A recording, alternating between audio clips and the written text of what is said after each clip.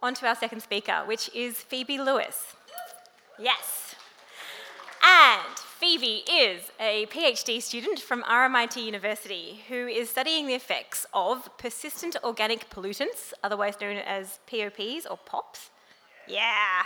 And plastic in the Antarctic seabirds. She has just completed her first Antarctic field season last summer and is slightly obsessed with anything polar. Welcome, Phoebe.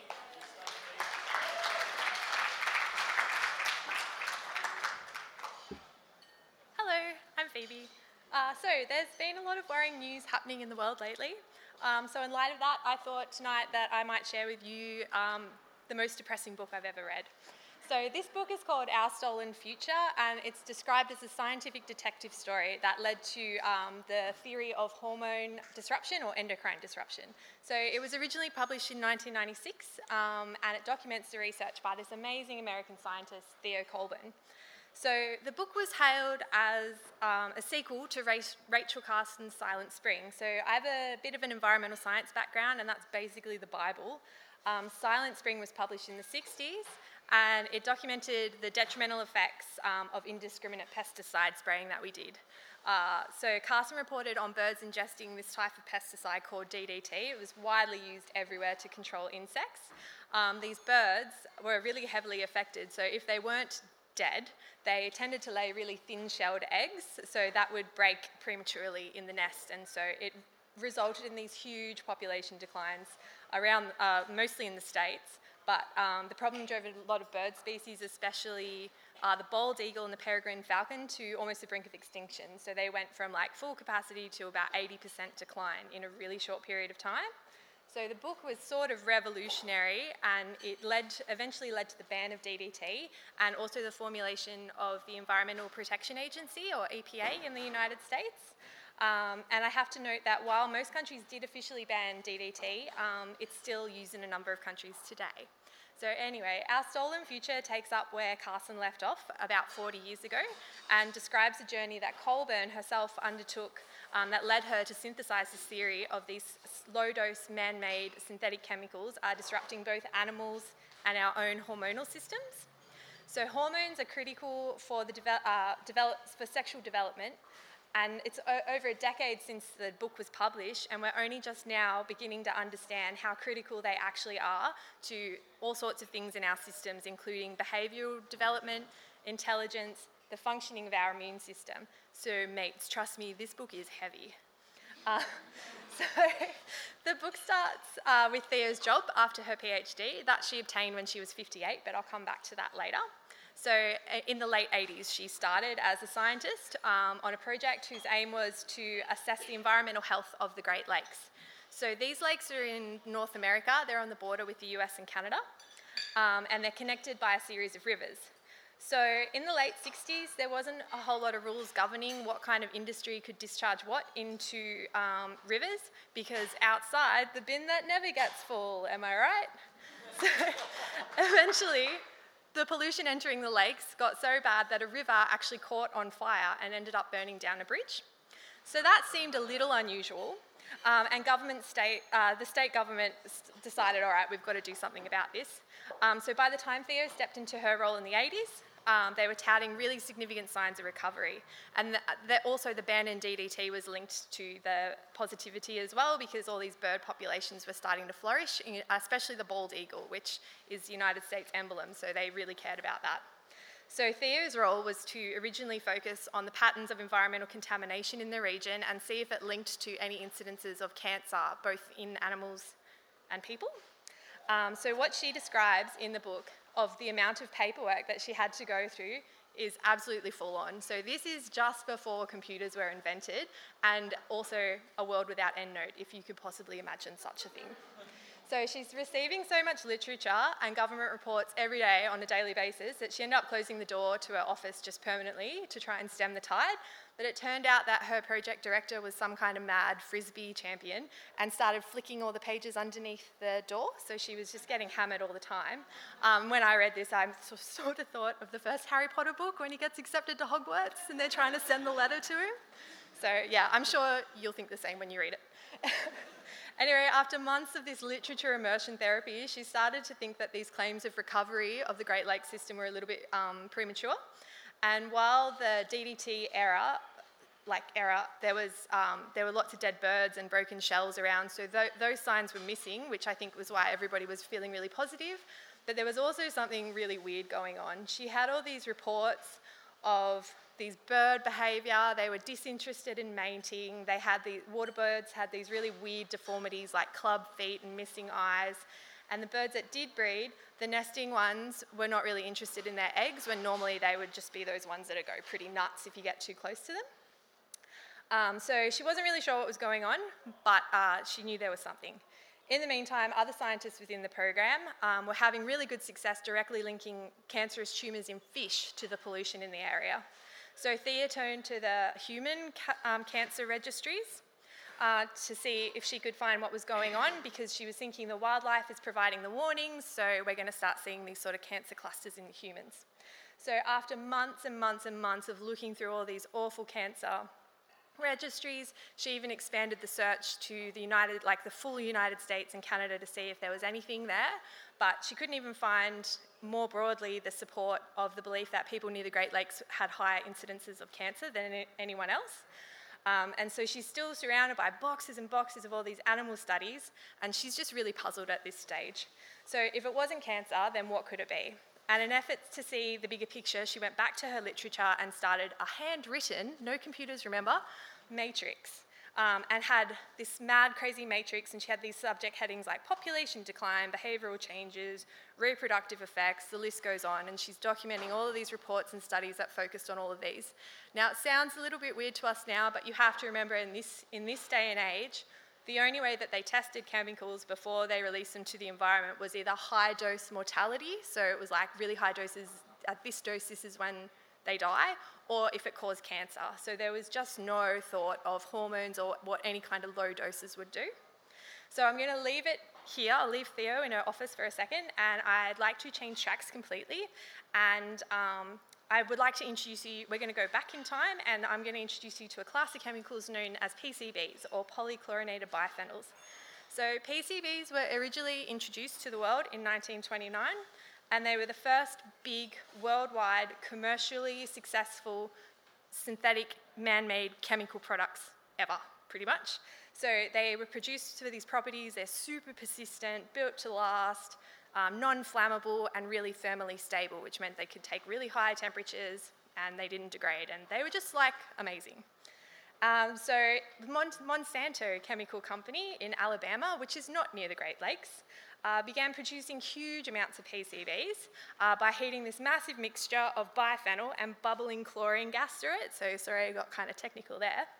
But this was this system that was not entirely enclosed. And when you've got heat anywhere, you're going to have sort of like things rising. So things were leaching out, and the chemicals weren't staying where they were. So this PCB mixture was marketed as Arrowclaw, I don't know how to pronounce it, but that was the trade name. And it consisted of a mixture. They have 209 different PCB formations, which come under one class called PCBs. And so due to their amazing persistence and non-flammability, they were widely used in the electrical industry in the 30s. It just took off, like everyone went nuts. So they were used as cooling compounds in transformers, lubricants, and hydraulic fluids. And they also made wood. They made wood and plastics non-flammable, so they made their way into households. And very soon there were additives in household pesticide spraying thingies and paints and even some cosmetics. So by the early 60s, they were also in those carbonless, the receipt booky things with the carbonless copy paper. So before photocopiers, the secretaries and things made copies using this paper, and that had PCBs in it then. And it wasn't until after the 1960s, after Silent Spring came out and after DDT had come and gone in the spotlight, that the PCB-wide contamination, like worldwide contamination, was discovered by happy accident. And by happy accident, I mean when you've been at the coast for a week and you get home and you see like 3 or 4 ants and you kind of follow them, and then you open the pantry and they're freaking everywhere. Yeah. So this Swedish analytical chemist named Søren Jensen kept accounting for these mysterious peaks in his chromatography. He was always looking for DDT in wildlife and different environmental matrices, but he just had these weird peaks like all the time. So he had a Swedish environment, surrounding seas, even hair samples taken from his wife and daughter. He just did not know what these were. So then he managed to get a hold of a bunch of different man-made chemicals from sort of on the DL, because the chemical companies weren't really happy to just hand stuff over. So I think a friend of his passed on to him these PCB, a sample of those. And so it took him 2 years further to determine that those secret peaks that he was seeing were PCBs, and then he released his research, and all of a sudden scientists everywhere were finding these things in freaking everything, like absolutely everything. So they began being produced in Alabama, but they ended up everywhere. In particular, they were in polar regions, and I just can't stress that nobody knew about their behaviour within the environment. And even at that stage, when they started to find them everywhere, it took another 10 years before they banned production of them. And then even then, the things that already contained them weren't phased out. And this is I don't even know how many years later, but PCBs are still a really big issue. So anyway, we're going to get back. So at this stage, PCBs got banned. This was in the late 70s, and we're going to head back to Theo in her office with her matrix. And then she, thank God, got a hold of a computer, and thanks Excel in her book. So she goes back to her matrix in Excel, and she immediately noticed, after she entered in all this data, that particular species that sat on top of the food chain all showed PCB contamination. And so I'm saying contamination, but these are still really small trace amounts of contamination. So it's in parts per billion, which is really tiny. So in the Great Lakes, they knew there was PCBs in the water, but the concentration was too low to measure. But they were finding fish species were showing slightly higher, and then those animals that are eating the fish higher and higher and higher. So all of a sudden, she's finding that you're getting exponential accumulation through the food chain. And so the other fact that was not so obvious after she spent a long time with this spreadsheet was that while the adults appeared to be fine, all these weird health problems that I mentioned earlier were found primarily in the offspring. So these are all cases of derailed development, which is guided to a significant extent by hormones. So maybe this could be linked to the disruption of the endocrine system. This is what she started thinking. So at the time, this conclusion was met with a huge amount of skepticism. So previous reviews and testing done by manufacturers and government agencies had focused largely on whether a chemical might cause cancer, as I said, and not what low doses might do to development over time. So she credited her mixed background in pharmacology and ecology that led her on, undeterred by haters, into this frenzy of research that ended up with analysis of tissues and sent gonads flying all over the US. But that was her quote, not mine. So at this point, I'd like to give you a little bit of background about Theo herself. So Theodora Decker was originally finished her first university degree in pharmacy and married her classmate Harry in 1947. So they moved to Colorado to run a sheep farm and a family pharmacy while she raised 4 children. And at the time, she loved bird watching and being outside, which led her to be drawn into this growing environmental movement, particularly after the Silent Spring happened.